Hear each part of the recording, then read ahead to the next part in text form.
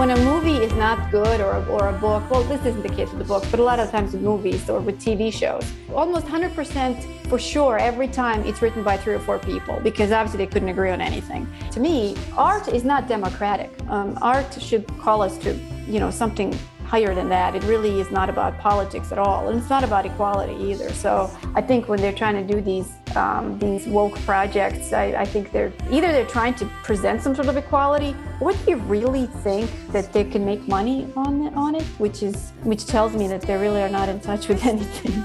Welcome to the New Flesh Podcast, the podcast you deserve. My name is Ricky Allpike. Joining me is the wonderful Jonathan Astro. Now, John, have you ever been a gutsy woman?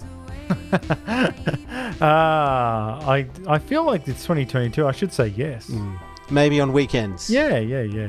Just when I need to, I don't know, like get into women's prisons or their spaces mainly. I say I'm a gutsy woman, and they go, "Come on in." Yes. Do whatever you want. Yeah, do whatever you want. That's right. Well, today we have Emina. Emina is back. Emina Melonic, to chat about a weird reality TV show called Gutsy, and also we're going to talk about a Cary Grant film as well. Frank Capra. Yes. Let's get it on. Emina Melonic is an adjunct fellow of the Centre of American Greatness. She is an unabashed cinephile and holds a PhD in comparative literature and 3 master's degrees in humanities from the University of Chicago, in philosophy from the University of Buffalo, and in theology from Christ the King Seminary. Her work as a writer and critic has appeared in American Greatness, The Spectator, Law and Liberty, The New Criterion, The American Mind, and National Review, and many more. She also has a Substack called The Magic Lantern, which you should all subscribe to right now. Emina, welcome back to The New Flesh. Thank you so much. Thank you. So, Emina, to celebrate 5 wonderful years of Me Too, the New York Times has written an extraordinary piece that I'd like to get your thoughts on. Just let me set it up for a second in case our readers haven't read it. The headline reads, "After Me Too reckoning a fear, Hollywood is regressing the movement led to increased diversity and representation in the entertainment industry. But now there is worry that executives have turned their attention elsewhere." It's written by Brooks Barnes. So in short, the article explores whether the various gains from Me Too and George Floyd, that era, in terms of representation of women and minorities and the creation of more inclusive content, that the heat has died down on this movement because perhaps because of the economy and other factors, and that we'll see some kind of slip back into the bad old days. So it features anonymous quotes from Hollywood insiders who say things like, they hired women and people of color, some who were not qualified, and others said that the measures were an overcorrection, and there was also a sense that amongst Hollywood execs that these sort of woke projects didn't work, Bros and the cancelled Batgirl movie, and the list goes on. So do you have any thoughts of this article? Yeah, I'm not surprised that these things didn't work, right? These projects that they're trying to do it. As I was reading about it, I thought to myself, well, the problem here is that they're starting with identity politics, right? And not really with the story. And so if you are trying to kind of have a superficial story or really sort of kind of on the surface, something that doesn't even have anything that the viewership can really grab onto. Same thing goes for books, really. And you're only basing it on something that's not necessarily, actually not something that's totally not elusive, right? They're kind of dehumanizing this identity. Then I don't know how it can really do well. I think there was something in the article that it said they had a Muslim superhero girl, yes, or superhero Muslim girl, Miss Marvel. It's a Disney Plus show, right?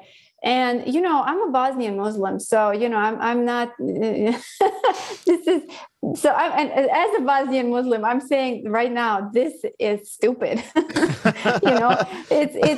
It makes no sense. It's like, you're just saying, oh, look, a Muslim, there's almost, in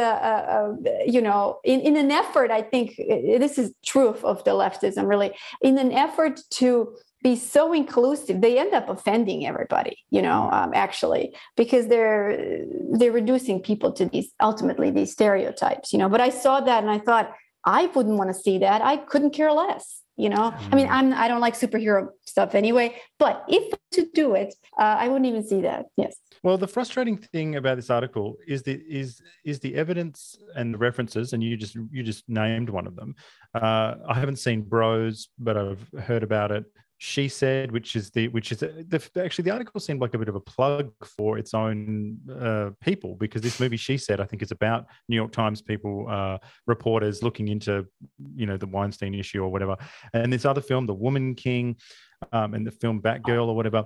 Now, I haven't seen a bunch of these movies, but the problem is that the woke era has created, you can correct me if I'm wrong, I would say I think it's created no masterpieces. So all they can point to is Miss Marvel and all of that other garbage I just mentioned. There's no Clockwork Orange, Peeping Tom, Videodrome, Shop Around the Corner, Rashomon, Nashville. It doesn't matter. You take your pick from all around the world, all these masterpieces. There is no woke a film that we can hold up. And the best Hollywood movies, if we're just talking about Hollywood, are well received, and they make money. So I think the problem is they're talking about these films that make money. So the question is, do you think that woke content by its nature is unable to reach the heights of truly great work? I think so. Yeah, absolutely. Because the story is not the main point here, right?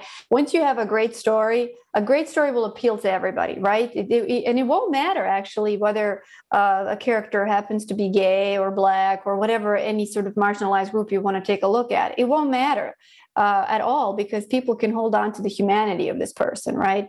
And I think that what they usually do is, again, they take these sort of identitarian, ways of looking at human beings and ultimately dehumanize them for the sake of ideology. And the story is gone. There's nothing you can really do about it. It's almost like sometimes I think that these projects are written by a group.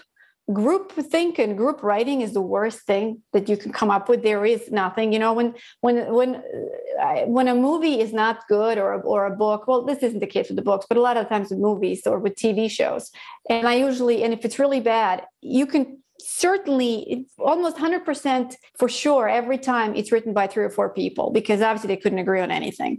And the other part of all this is that, to me, art is not democratic. Art should call us to, something higher than that. It really is not about politics at all, and it's not about equality either. So, I think when they're trying to do these woke projects, I think they're trying to present some sort of equality, or they really think that they can make money on it, which tells me that they really are not in touch with anything at all. Isn't it interesting, though, that we see in other countries, especially in South Korea, where we're seeing, I mean, for a long time, they have been just smashing it in terms of filmmaking.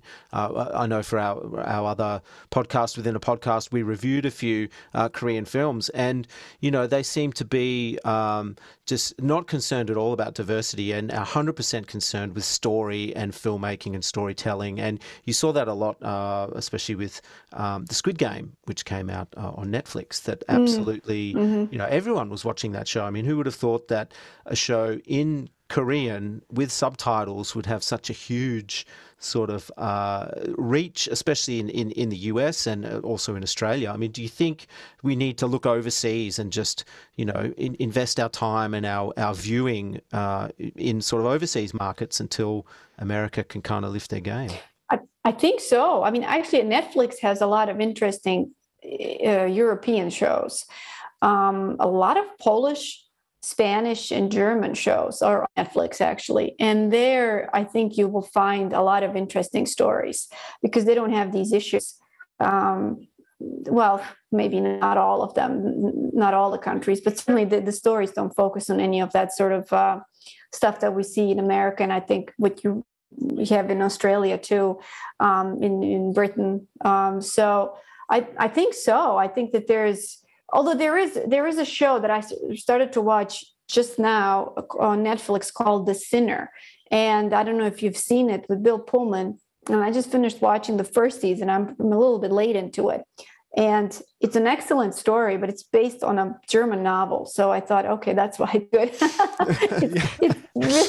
I know it's No, terrible, but you're right though, because I like to think of it like RoboCop. He's got these prime directives, and in the second RoboCop movie, I don't know if you can remember it, they load him up with all of these junk prime directives. Like they say, go on, because that was the original era of political correctness in the early 90s. And so RoboCop's walking around, instead of doing what his job, which is serve the public trust, protect the innocent, uphold the law, he's doing community outreach. He's like policing people swearing. He's a terrible policeman, and he's doing all this dumb stuff. And the only way that he can get back on track is to wipe all of his prime directives. So I feel like when I watch, my wife was telling me about Elite, the Spanish I think it's a teen drama or something, but it's exactly as you say. It seems to be, they don't seem to be muddled with these junk prime directives. They're just making a show like it's the old days. Right, that's a great way to put it. I don't remember RoboCop 2. Maybe you need to brush up on your RoboCop 2. I know, terrible. What kind of cinephile am I? But yeah, I think that you're right. They don't seem to be.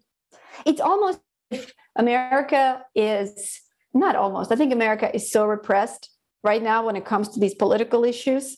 I think that there's no joy, there's no eros, there's no love, there's really nothing in that people are extremely repressed, and you have a kind of almost neo-Victorianism going on around here, and as a result, you don't have a good story that's going to perhaps disturb, perhaps make you feel elevated, perhaps make you think. I mean, this is all what we have learned from books too. It's not just movies or TV shows.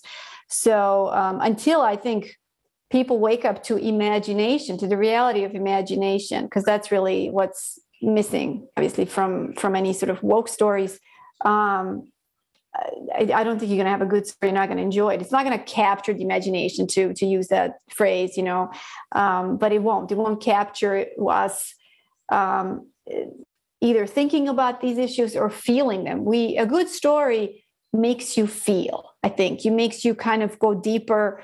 It almost, I use this very loosely, it almost shocks you into trauma sometimes, right? Where you're just awakened by something. The Sinner, I've used that as an example, certainly does that. And I was just so pleased to see that it's a story about these people that are so flawed, and some of them are miserable, and some of them are beautiful, and some of them are ugly. I'm talking about the inside of them and all that. And it was also a mystery, so it had a lot of different components, but it was something that you couldn't take your eyes off of. Right, that's a successful story, whether it's in a book or a movie. You said the word there, Emina, before, imagination. This isn't a word we hear now.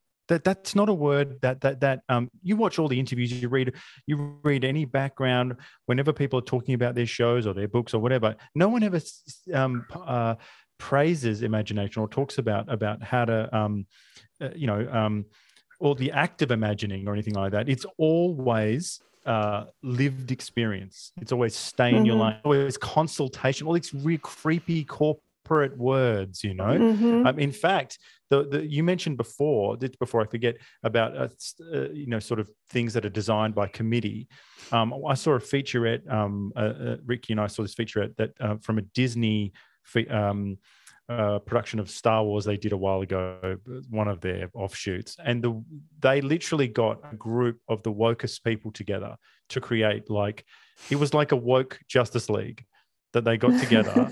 And they were all in this room, and there was no creative force. There was no, we'll get to this later, there was no name above the title, in the words that, as Capra used to say, it was just all of these people, presumably, I don't know, walking on eggshells around each other, just trying not to trigger each other. Doesn't that sound like you're in prison? That sounds terrible. That kind of existence to me.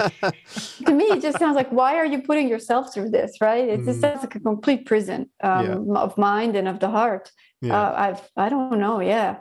Well, to bring it back to the article, like I think it's interesting because they're obviously concerned that Hollywood will regress to a time before Me Too, the bad old days of Hollywood. Like, I mean, they've always been bad, but there's this in concern. other words, the golden age of cinema when we made the best stuff.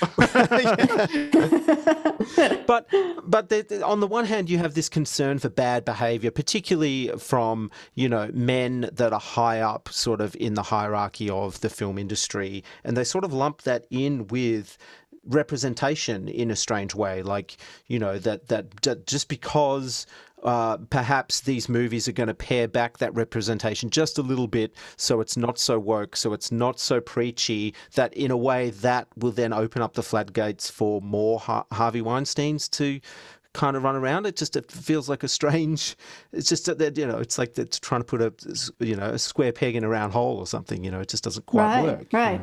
Yeah, I actually don't see the connection that they're making. It doesn't really matter. The whole idea, the whole point or point is not the right word. The whole aspect of Weinstein and Hollywood in general is the fact that a lot of people got their jobs through very awful, demeaning, undignified ways.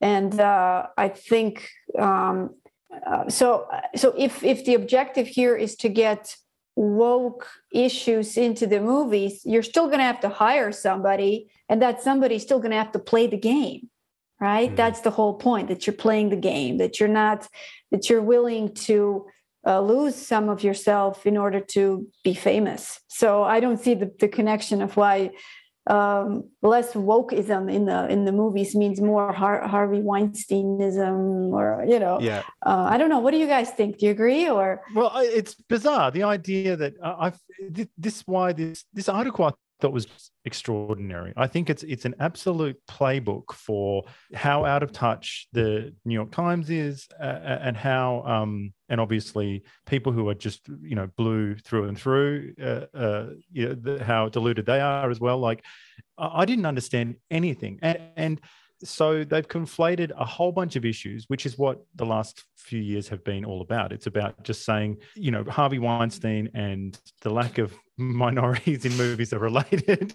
Like, if only there were more black people on screen, then Gwyneth Paltrow wouldn't have had to have sex, allegedly, with Harvey Weinstein. And you go, well, this is crazy talk. And none of the stuff they've made is any good. And I just found the whole thing absolutely astounding. And this reporter just seems so horrified as well that when the execs are saying, we tried it, didn't work, didn't make money. Like, he's so surprised that Hollywood wants to make money. Right. Right. Yeah, like, you mean the producer and investors, they want to have a return on what they've put in? Yeah. Wow, yeah. That's amazing. They think it's a charity. They think it's just like, that's the point, of it. But even Hamlet had to sell tickets.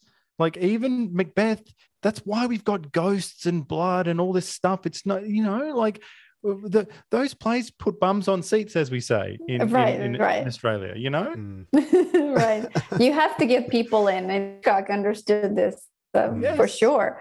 You got to create a huge sort of mystery around it, or something like that, right? Like, which is, I think he did that with Psycho, if I remember. And you've got to get Grace Kelly. Yes. Yes. You've got to get the most beautiful woman in the world and go and put her in jeopardy and go, oh, and it's like, why would people want to watch that? And that's exactly what we want to watch. Yeah. Exactly. There's a kind of exploitation sort of element to all of this, I think, to movies, depending. Okay. How about this? I wouldn't call Ingmar Bergman an exploitation film creator, but there are a lot of movies which don't necessarily belong in the exploitation B movie category, but like, let's say, Psycho, but Hitchcock certainly used the public opinion or the mystery around it to sell his film. I mean, he had to make money. Yeah. Well, maybe to put a bow on it, like, I think if if people in the US or cinephiles were to look a little bit further outside of their own boundaries and look overseas to cinema, they would see that cinema is a art form for the entire world. Every country makes movies. So if you want to see some representation, I mean, watch some films from Asia, watch some films from Africa. I mean, there's all your diversity right there, Yes. Oh my goodness. That's an excellent point. That's exactly it. And that's an authentic diversity, right? Yes. You're going to watch something, see a German film, Swedish, whatever it is, right? And you're going to look at not only the experience of that particular nation, right? But also the experience as seen by that director. So the diversity is out there. I object to this false, forced diversity, as if I have to sit in a circle with somebody and hold hands. I mean, give me a break, leave me alone. It kind of turns you into almost a cynic. Like, it's like somebody saying, smile. No, it doesn't work that way. So, but doesn't it frustrate? Well, just before we move on, doesn't it frustrate you because the people who are moaning on about this, they're ahistorical and quite ignorant, really, because if they had seen Tarkovsky and known that he made his movies under a terrible dictatorial regime in Soviet Russia, and masterpieces as well, by the way, or Kurosawa making, they conflate everything. So you could show them a Kurosawa movie and they would go, like Ran or something, and they'd go, oh yeah, that's samurais and that, yeah, that's good. And then you'd say, no, do you understand that people from his country hated him for making Western literature? Like there is nuance there. Like the nationalists in Japan were not cool with Kurosawa making Shakespeare adaptations. Okay, so it's stuff like this that. Or look at closer to home, John Cassavetes, right? Doing look at Shadows. Look how complex and dangerous and achievable that is. Right. So right. I'm just so fascinated, like how ahistorical and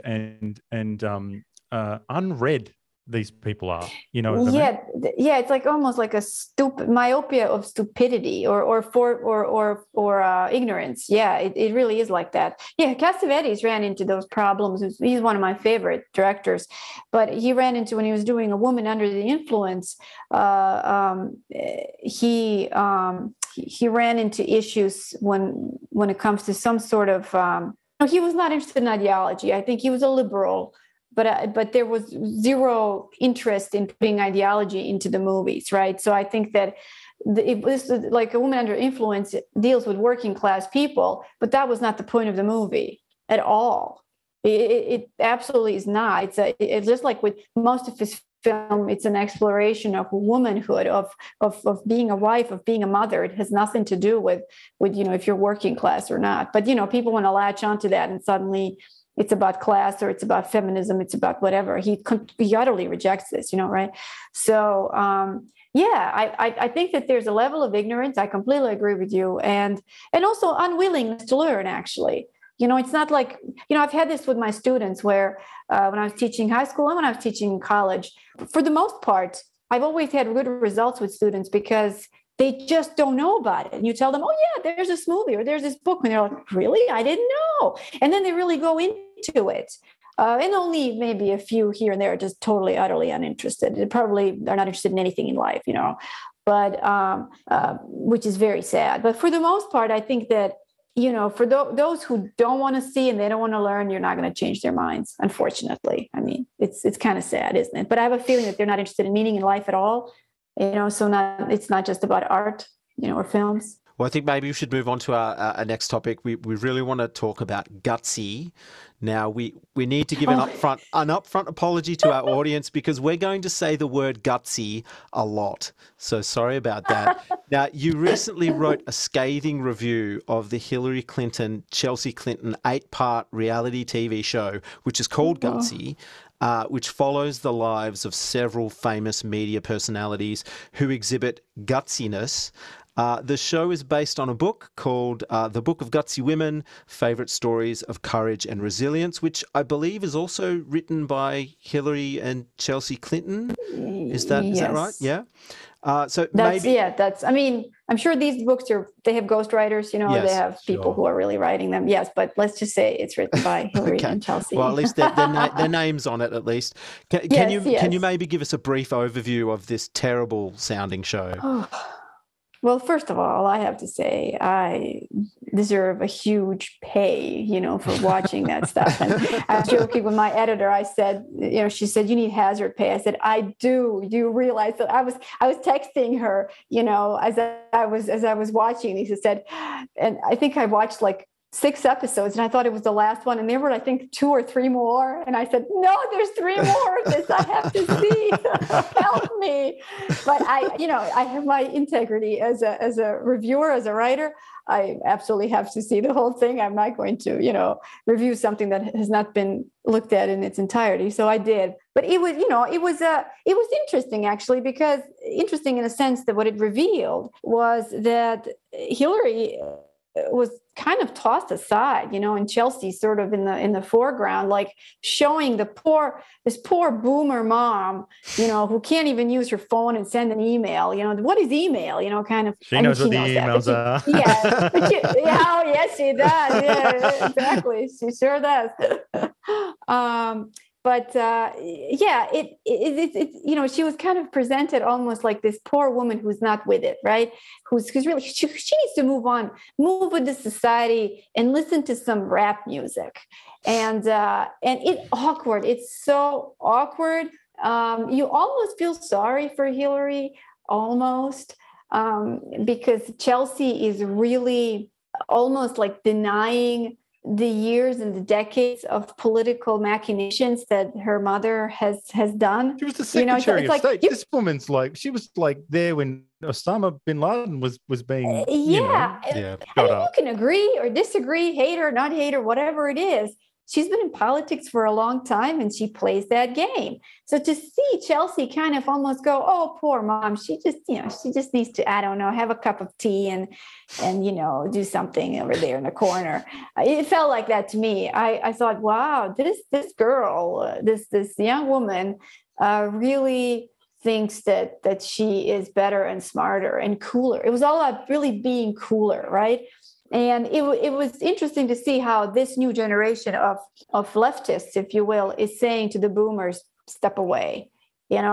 This is not your world anymore. We're doing our own progressive philosophy right now. Okay, here we go. We're hitting the road to shine a light on women who inspire us to be bolder and braver. Leadership doesn't look one way. It's a giant rainbow. You're not gonna break me down. You'll get worn out before I do. Women who push us outside our comfort zone. You got this. And make us laugh. I'm in deep Georgia, and they might have never met a Muslim. Or they don't know they have. Or they don't know they have, because we walk among you. You have a marriage that has been on public display since the beginning. You said the gutsiest thing you ever did was stay in your marriage. That doesn't mean that's right for everybody. To throw someone's life away when people really do make changes. I just believe in second chances. My mother needed rehabilitation, not prison. Your survival is your power. Someone say to me, you're not good enough because you have melanin. How dare you? I have a master's in whites. I just want whites to get a GED in blacks. If there was ever a time for change. Every single person makes some impact on the planet every single day. We can choose what sort of difference we make. Speak truth to power. When I throw rocks, I'm throwing them up.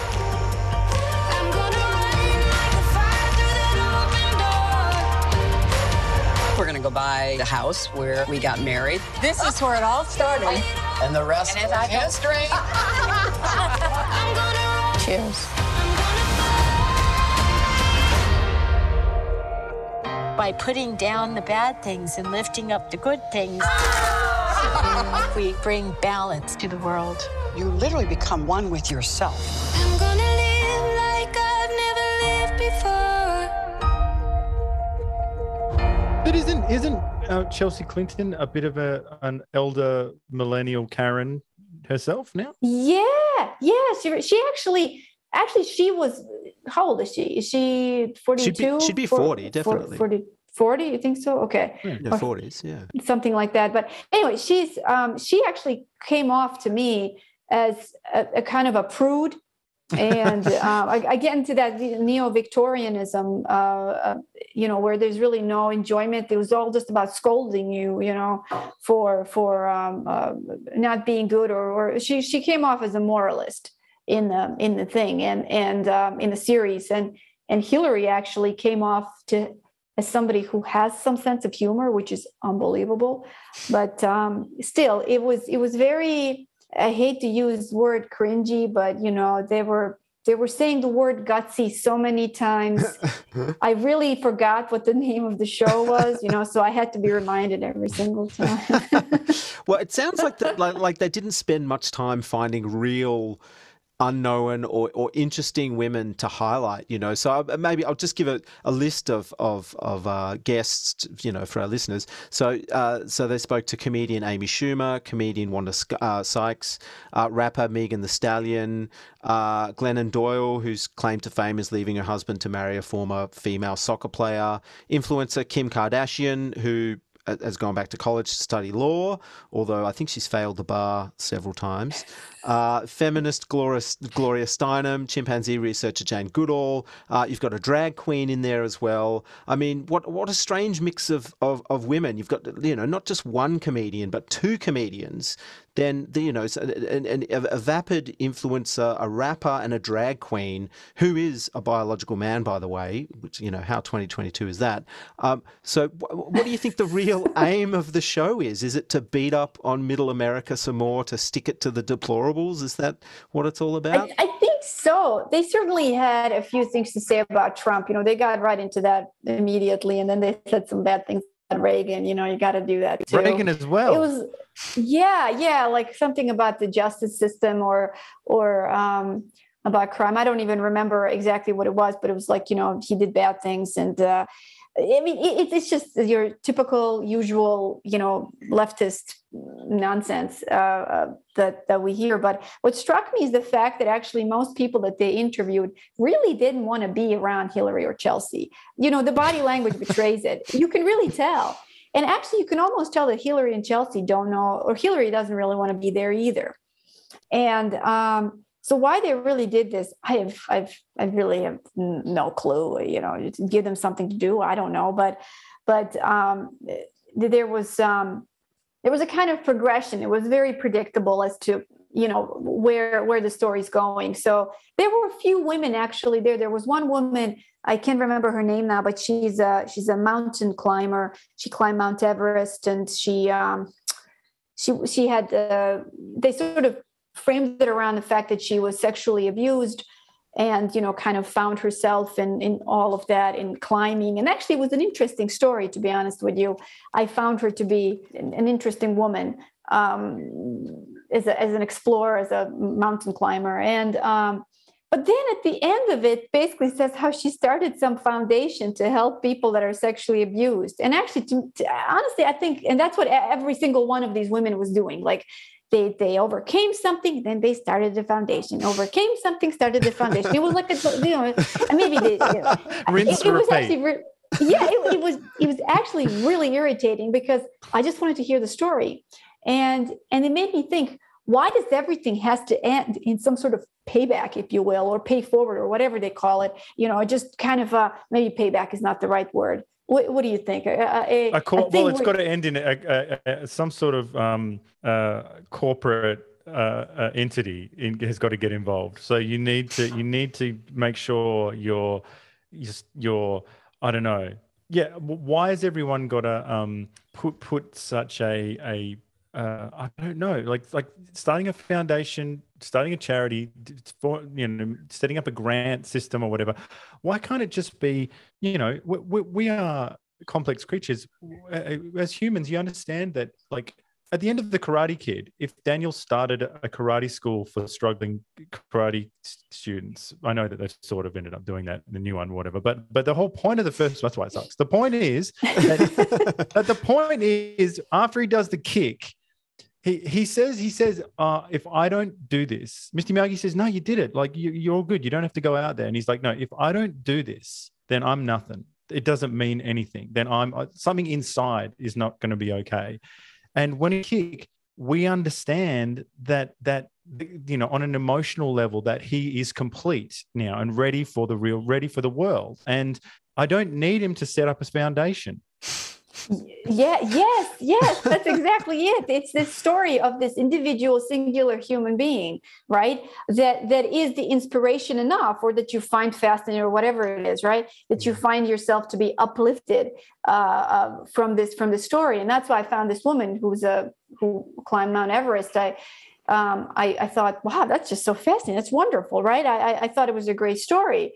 But then, they had to muck it up with this. I guess, why does it always have to be this larger? What are you doing for the society? It's a very kind of moralistic thing, like as if individuals can't just be themselves. There's nothing wrong with starting a foundation or a charity. Okay, obviously not, but it's said in such a way that if you're not doing it, you're bad. Right? If you have had success, then you better give that success back in some way. Do you think it sort of sets up this expectation that not only do you have to overcome struggles in your life, that the end goal is then to pay it forward and to be this media personality who has a foundation? It's not enough anymore just to overcome adversity and be a complete human being. Yes, that's exactly it. Because most of those women there, I actually did a little bit of research. There was that one woman who was shot 10 times by her, either a boyfriend or a fiance. I forget what he was, but she was pregnant at the time.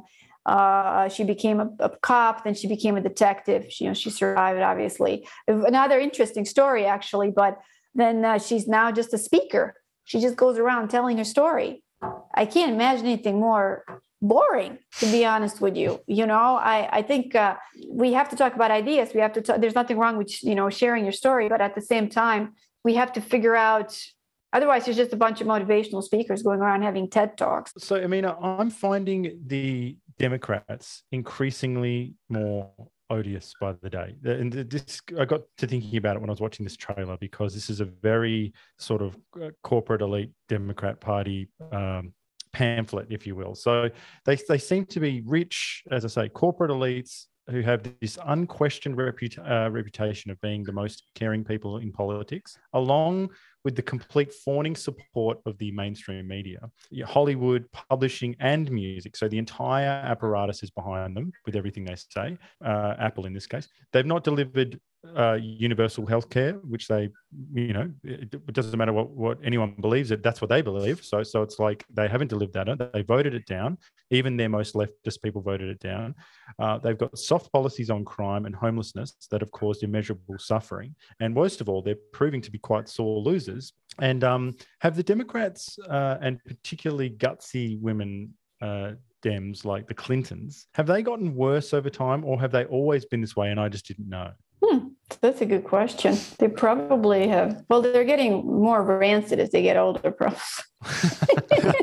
But I remember, I used to like the West Wing, right? I used to love the West Wing, and around that time, to be the best and brightest Democratic guy was a dream. It was the dream. Right. And I know that there were people who didn't like that, but they were not as, I don't know, like, to me that just didn't make sense. I was like, how could you not want to be part of this group of, now I kind of watch it and I feel like they're a bit overbearing, but right. But I wonder if I've changed over time or what. I think that Hollywood likes to capture Democrats exactly as they're not, right? I think that's the, these shows like West Wing, and one of my favorite movies actually is American President with Michael Douglas and Annette Bening. It's a great movie. It really is. Wonderful. But, it really is not, usually Democrats don't act that way. They're not as honorable or noble. But I don't know. A lot of the stuff that was perhaps revealed by Trump, by Trump's presidency, the fact that he even got elected, revealed a lot of elitism in the Republican Party as well. So maybe a lot of that stuff is just a nice story that people are supposed to take on and then pick a side, between Republican and Democrat. Maybe it's all part of almost a fantasy or narrative. But in any case, I do think that for the most part, though, the way Democrats are portrayed is usually not the case. And to go back to the Me Too movement, the Me Too movement really damaged mostly Democrats, yes, and mostly liberals. Jeffrey Toobin. Yes, which shows you actually where the bad behavior is. But seriously, I mean, I can't think of. That's right, Bill O'Reilly. They got him on some sort of sexual harassment thing. He said something or other. But Matt Lauer certainly wasn't a Republican. No. Definitely not. The list goes on. It's there was that guy. Did Al Franken? Is he? Yes, Al Franken, Charlie Rose. Charlie Rose. Watched his show so many times. Now you look at some of the stuff, you go, that guy was doing that while he was doing the show. And have you? No, go on. Have you noticed that most of these things that these guys did are really gross and just disgusting and so weird, just perverted, just sort of like this isn't even like some good hedonism or something. It's just sort of weird. No. You're a weirdo. Yes. Why are you doing that? So it's all Last Tango stuff. All weird stuff. Like they've skipped out just a good old-fashioned, one-on-one romance, and they've gone to all the weird, props and all strange stuff immediately. But that West Wing era was pre-social media, though. So I feel as though, this shrill Democratic Anthony Weiner. Gutsy How did we get him? Yes. That's right. He was another one. Yes. But this, I just think social media has made it worse. Has made that gutsy Democratic woman more shrill and more insufferable. And has polarized both sides. I think so. Rush Limbaugh. I don't know if you've listened to Rush. He really had some quite interesting things to say about people like Hillary, and he had some wonderful phrases that I could not possibly come up with, but he came up with feminazi and stuff like that, but he knew how to describe them in a nutshell. And it's a certain kind of a woman. I find them to be kind of devoid of eros, devoid of sexuality almost. Either they are anti-men and maybe they're lesbians, or maybe they're kind of just asexual, in a way. They find some sort of release just from politics and from power. And drone strikes. Yeah. That's right. Because that's the weird thing about these Dems, particularly someone like Hillary Clinton, total war hawks. Yes. Yeah. Yes. So her husband's busy, getting, doing what he's doing in the Oval Office. I won't say it, Emina. We all know what went on. And meanwhile, she gets a little 5 feet from the place, and is like, anyway, what would be good? Drone strikes. more drone strikes than we've ever done in the history of drone strikes.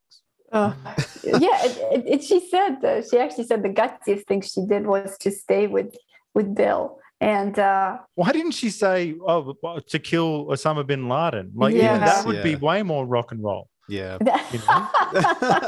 You kind of go, that would make her more like these presidents that we like Andrew Shepard in The American President, because at the end, what do?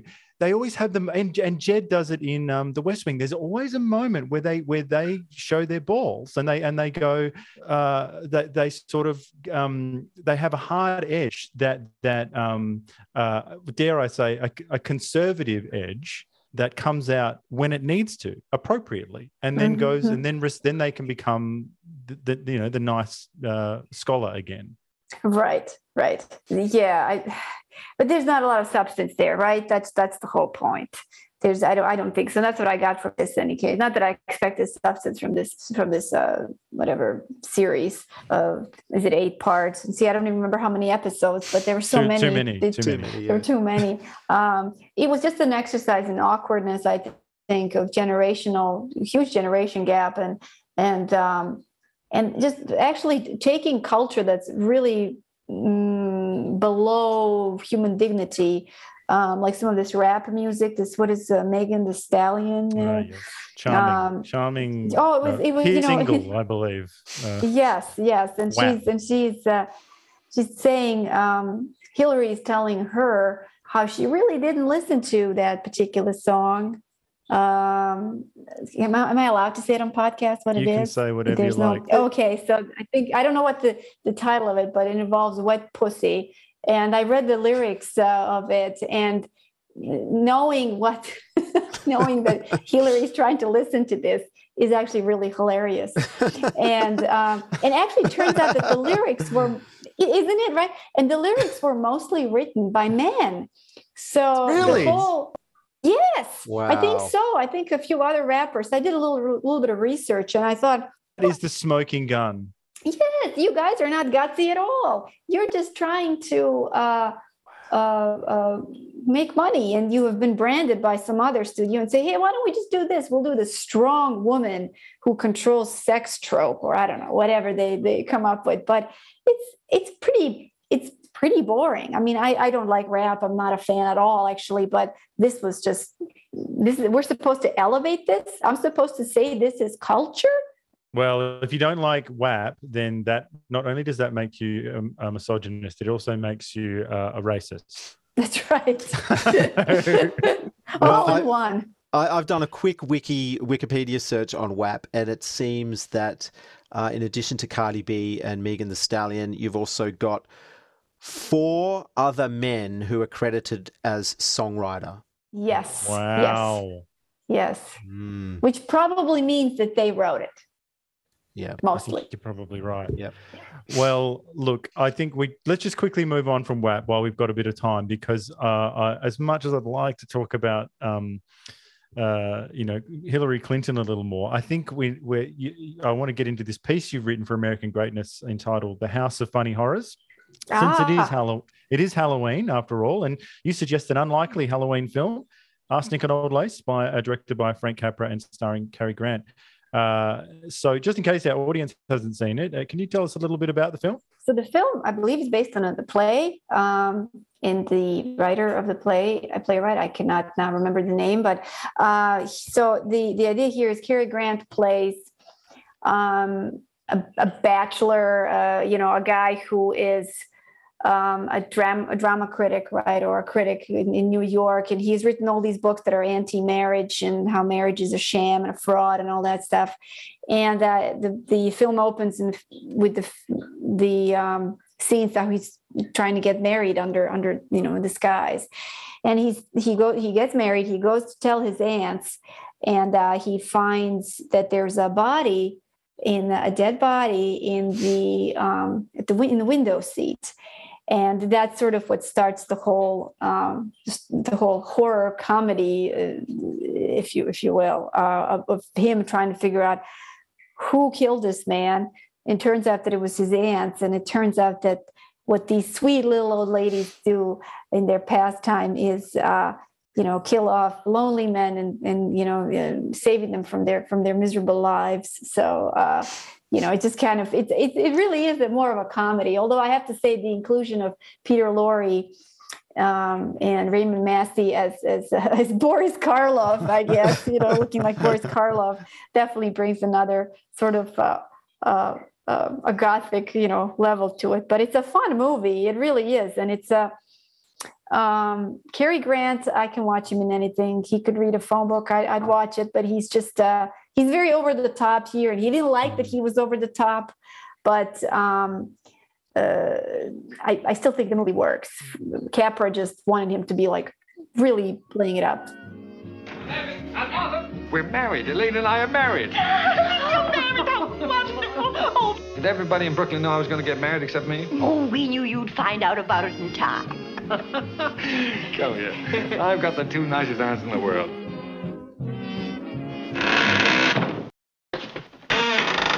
Hey, mister. Abby! There's a body in the window seat. Yes, dear. We know. You know? The gentleman died because he drank some wine with poison in it. You put it in the wine? Just want to know what we're going to do. Can't turn you over to the police. You know how we've always planned to send Teddy to that sanitarium? Charge! Teddy's got to go to Happydale now. I'm off to Panama. A new lot for the canal, you know. You mean you're going to bury Mr. Hotchkiss in the cellar? Oh, yes, dear. That's what we did with the others. Others? More than one others? Elaine! What is wrong? Look at your hair. Oh, my goodness, what color is it? Quick, is it turned? You get out of here. You can't marry me one minute and throw me out of the house the next. Oh, darling, I'm not throwing you out of the house. I'm not throwing you out of the house. Will you get out of here? It's your brother Jonathan. I've come back home, Mortimer. Johnny, we can't leave her dead body in the rumble seat. We got a hot stiff on our hands. The guy stays away for 20 years and picks the night on them all nights to come back. He gods, there's another one! The old ladies is just as good as you are. You got 12, they got 12. I've got 13. No, Johnny, 12. Don't brag. Mortimer! I almost got killed. Killed? And Abby and Martha. Oh, no, it was Jonathan. How can I believe you? There are 12 men down the cellar and you admit you poisoned them? Yes, I did. But you don't think I'd stoop to telling a fib? Look, I probably should have told you this before, but you see, well, insanity runs in my family. Look at your aunts. They're Brewsters, aren't they? And the sweetest, sanest people I've ever known. Yeah. Well, even they have their peculiarities. I have to admit, I'm not fully across Cary Grant's filmography, but I've never seen him in a role like this, like kind of a silly role. He's Philadelphia Story, I would say, is probably, Bringing Up Baby is probably the closest, I would say, to this kind of like over the top. But here he's really just, with the facial expressions and with trying to figure out, how to, why are his aunts doing all of this stuff? But I don't know. I think it's talking about the story, right? The fact that it's a great story. It grabs you. It makes you laugh. It's a little scary too, and I think Capra understood this. And it's not. And I think I wrote in my article that there are different ways of looking at this, and I found some academics or some critics saying that it's about American anxiety over America's uneasy past and stuff like that. And I don't know. I really don't like it when you have this theory that's anti-American that's placed into a movie which has nothing to do with anything, and it's just taking. It's basically saying like the director was subconsciously aware of this. How do you know what he was aware of? We don't know that at all, actually. So unless I see it in the evidence, I can just, theorize all I want. It's clearly, it's if anything, it's about it could be about any number of things as well as just being a romp and a caper. But it is, to me, I really got this time watching it. I got a sense of the horror of coming to grips with your crazy family.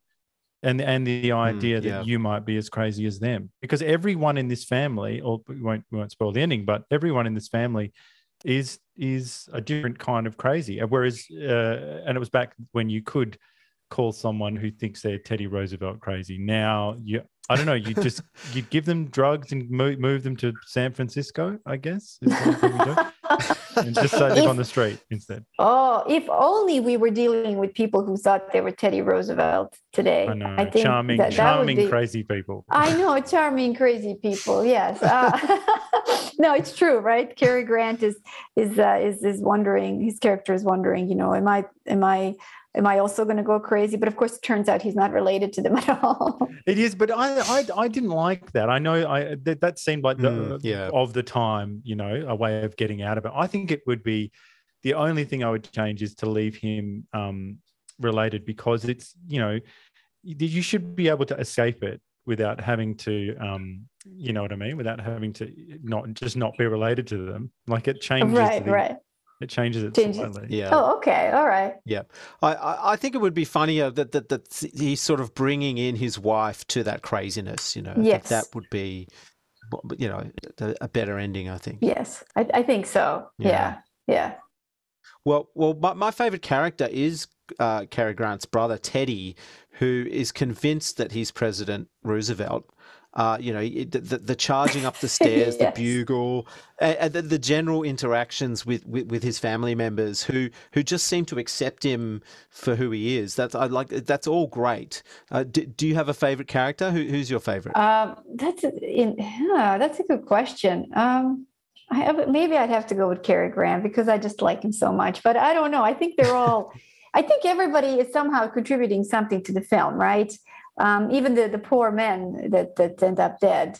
Peter Lorre was great. I mean, they actually played up a little bit that whole the whole German thing, right? The fact that he's a foreigner and he looks weird. And I found actually that these prejudices, if anything, of these old ladies, sweet little old ladies, were sort of made fun of. Actually, that the prejudices. I knew he was foreign, and yes. that's a laugh line. That's you going, oh, they're Yes, I don't think that's like supposed to be like, oh yes, we should accept that. When they said like, oh, he's a Methodist or he's a Lutheran. I forget who they were talking about exactly, but that's that's why he's like that, right? So it's charming and it's funny and it's harmless, but at the same time, I think that it's not supposed to be, it's not a moral story, it's not this. And to go back to what we were saying, why does everything have to have a moralistic sort of end of some kind of justice that everybody's always trying to get at? And sometimes things are just funny and aesthetically pleasing and separated, I think, from a lot of political issues. Well, I found some of the references to like death and the sinister suggestions and references to torture. I found that even a little bit shocking, even though this film is from 1944. Mm-hmm. Do you have any idea what audiences made of it when it first came out? I don't know. I haven't researched it. I think the movie did well, from what I understand. I think I mentioned in the article, it definitely made some money. Yes, well, you mentioned it had a box office of approximately 5 million and a budget of 1 million. So, I mean, that's a success. I think so. And one thing, I don't think I said this in the article, but one thing I was so impressed with is the fact that the movie was made actually, I think, a year before, and then it was shelved, and then they released it. But it's 1944, right? That's when it came out, and most of the money that Cary Grant got from it, he donated to the war effort. Oh wow! So almost everything. I think he was paid. I think he was like left with maybe $40,000 or something like that. He basically gave away almost all of the money, and he didn't really talk about it, but he was, I think, that kind of a man. And I was just so. It was just so touching. Nowadays, he'd set up a foundation and he'd put his money into that. Open up a Twitter page, tell everybody how he's doing it. Donate to kids who need to transition. That's right. Underline the word need. They need to transition now. The need, yes. yes. So exactly. where does this film sit for you in Capra's oeuvre? Is this better than his Americana pictures, do you think? I think it's different, isn't it?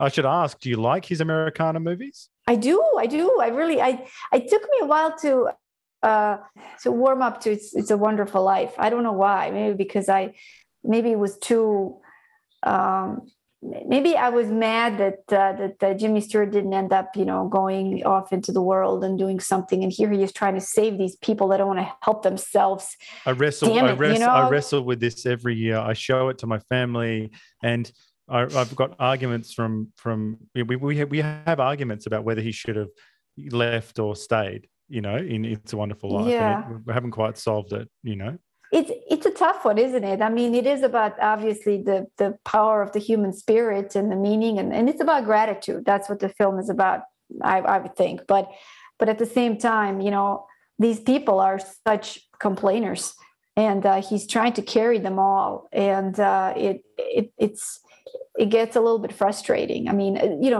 this was a tough movie. I don't think the movie did well, if I remember correctly, reading about it. But it was a tough year for Jimmy Stewart because he had terrible post-traumatic stress, and he was suffering from the war. He was suffering from incredible depression. I mean, just awful.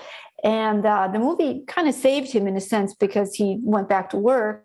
But the movie didn't do well. But it's interesting how it parallels in some way his life, because his father wanted him to stay and manage the hardware store in their town. Wow. And he left. He left and, became an actor, and we know what the rest of the story is, right? It's funny about that PTSD. I'm a huge Jimmy fan. He's probably my favorite actor. And I think that film it's got definitely two of the greatest scenes he's ever done in his entire career, and one of them would be when he comes home. I love this scene. He comes home to his family, and he's had that.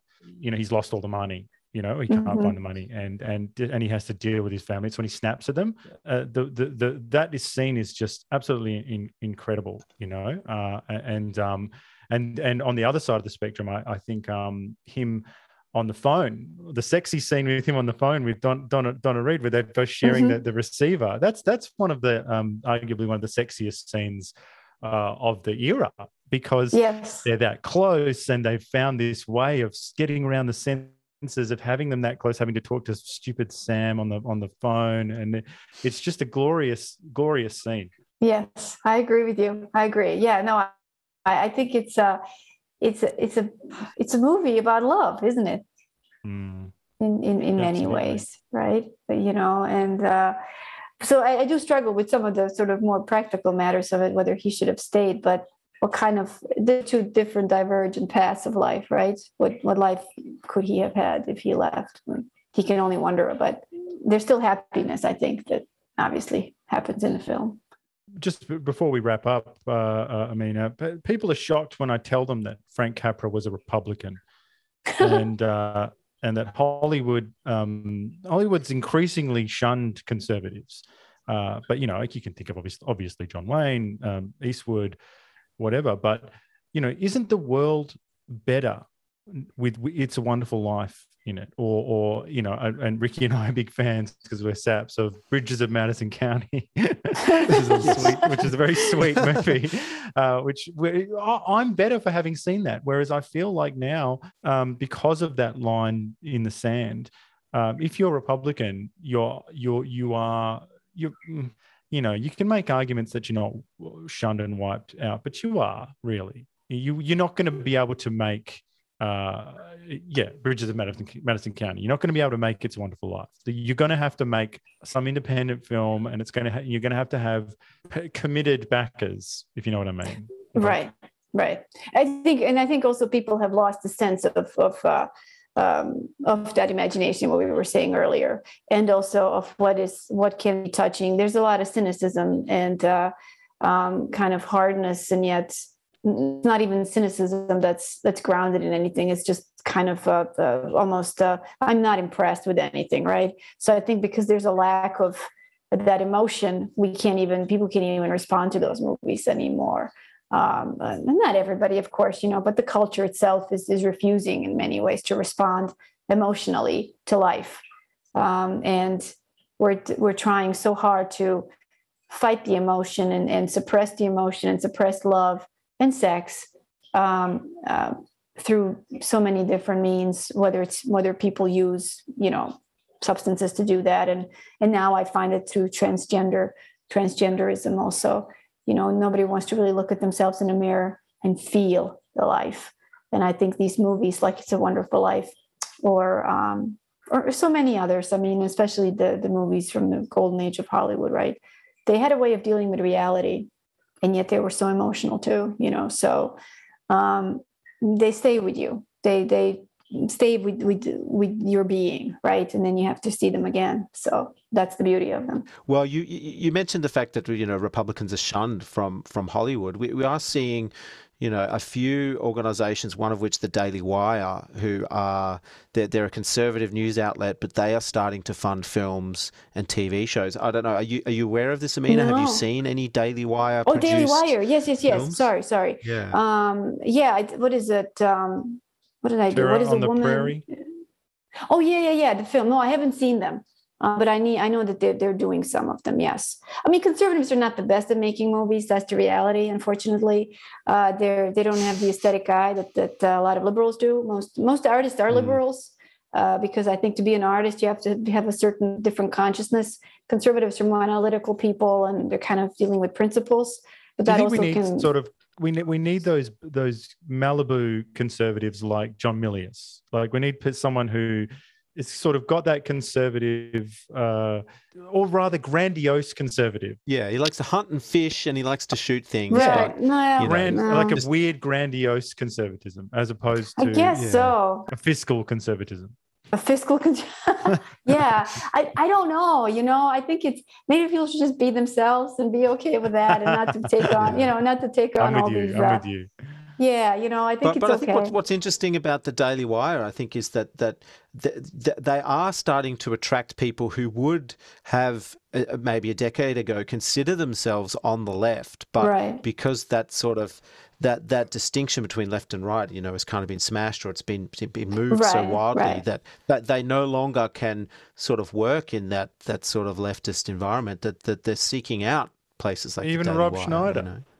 Not even he can make, stuff, because he played all those, famously played all the minorities, and and he's like, I can't do that anymore. They won't let me. He's like, my mother's Filipino, and I can't even do that. Right. Exactly. Mm-hmm. No, yeah, I know. I mean, right now the leftists are not making good movies, absolutely at all. I've sort of you deal with liberalism of Hollywood or with in movie industry because they make great films and they're great artists. And if I actually went by politics of many novelists, filmmakers, actors, etc., I would not watch or read anybody.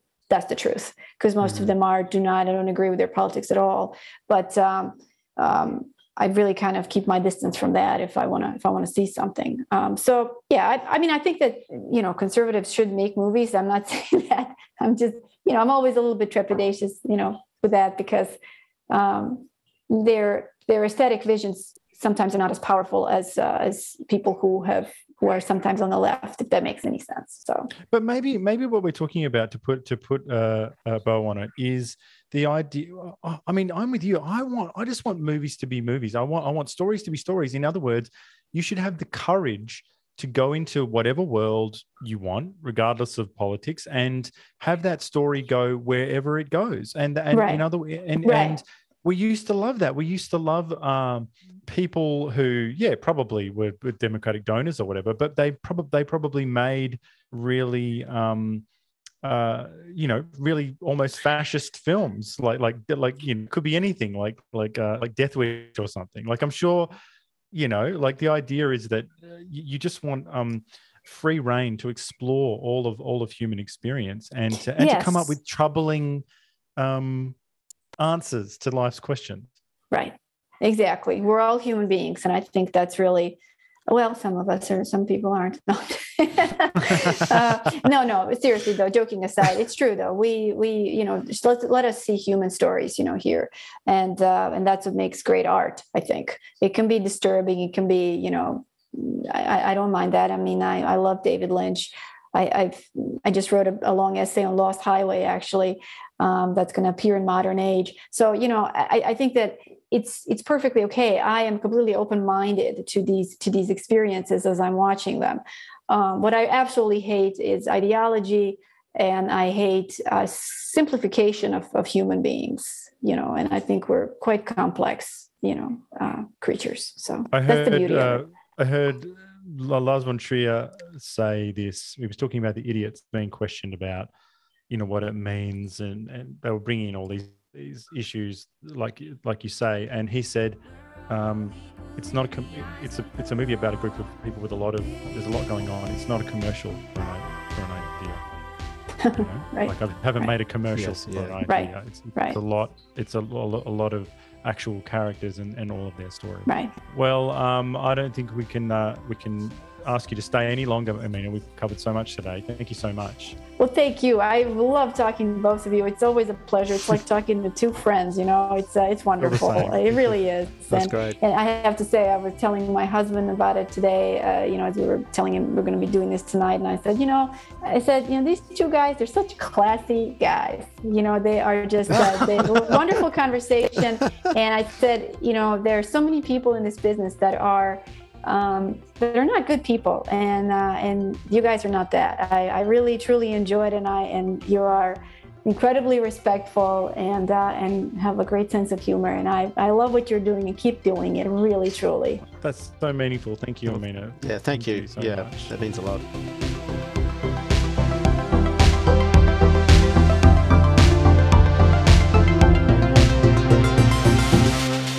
Thank you for listening to the New Flesh podcast.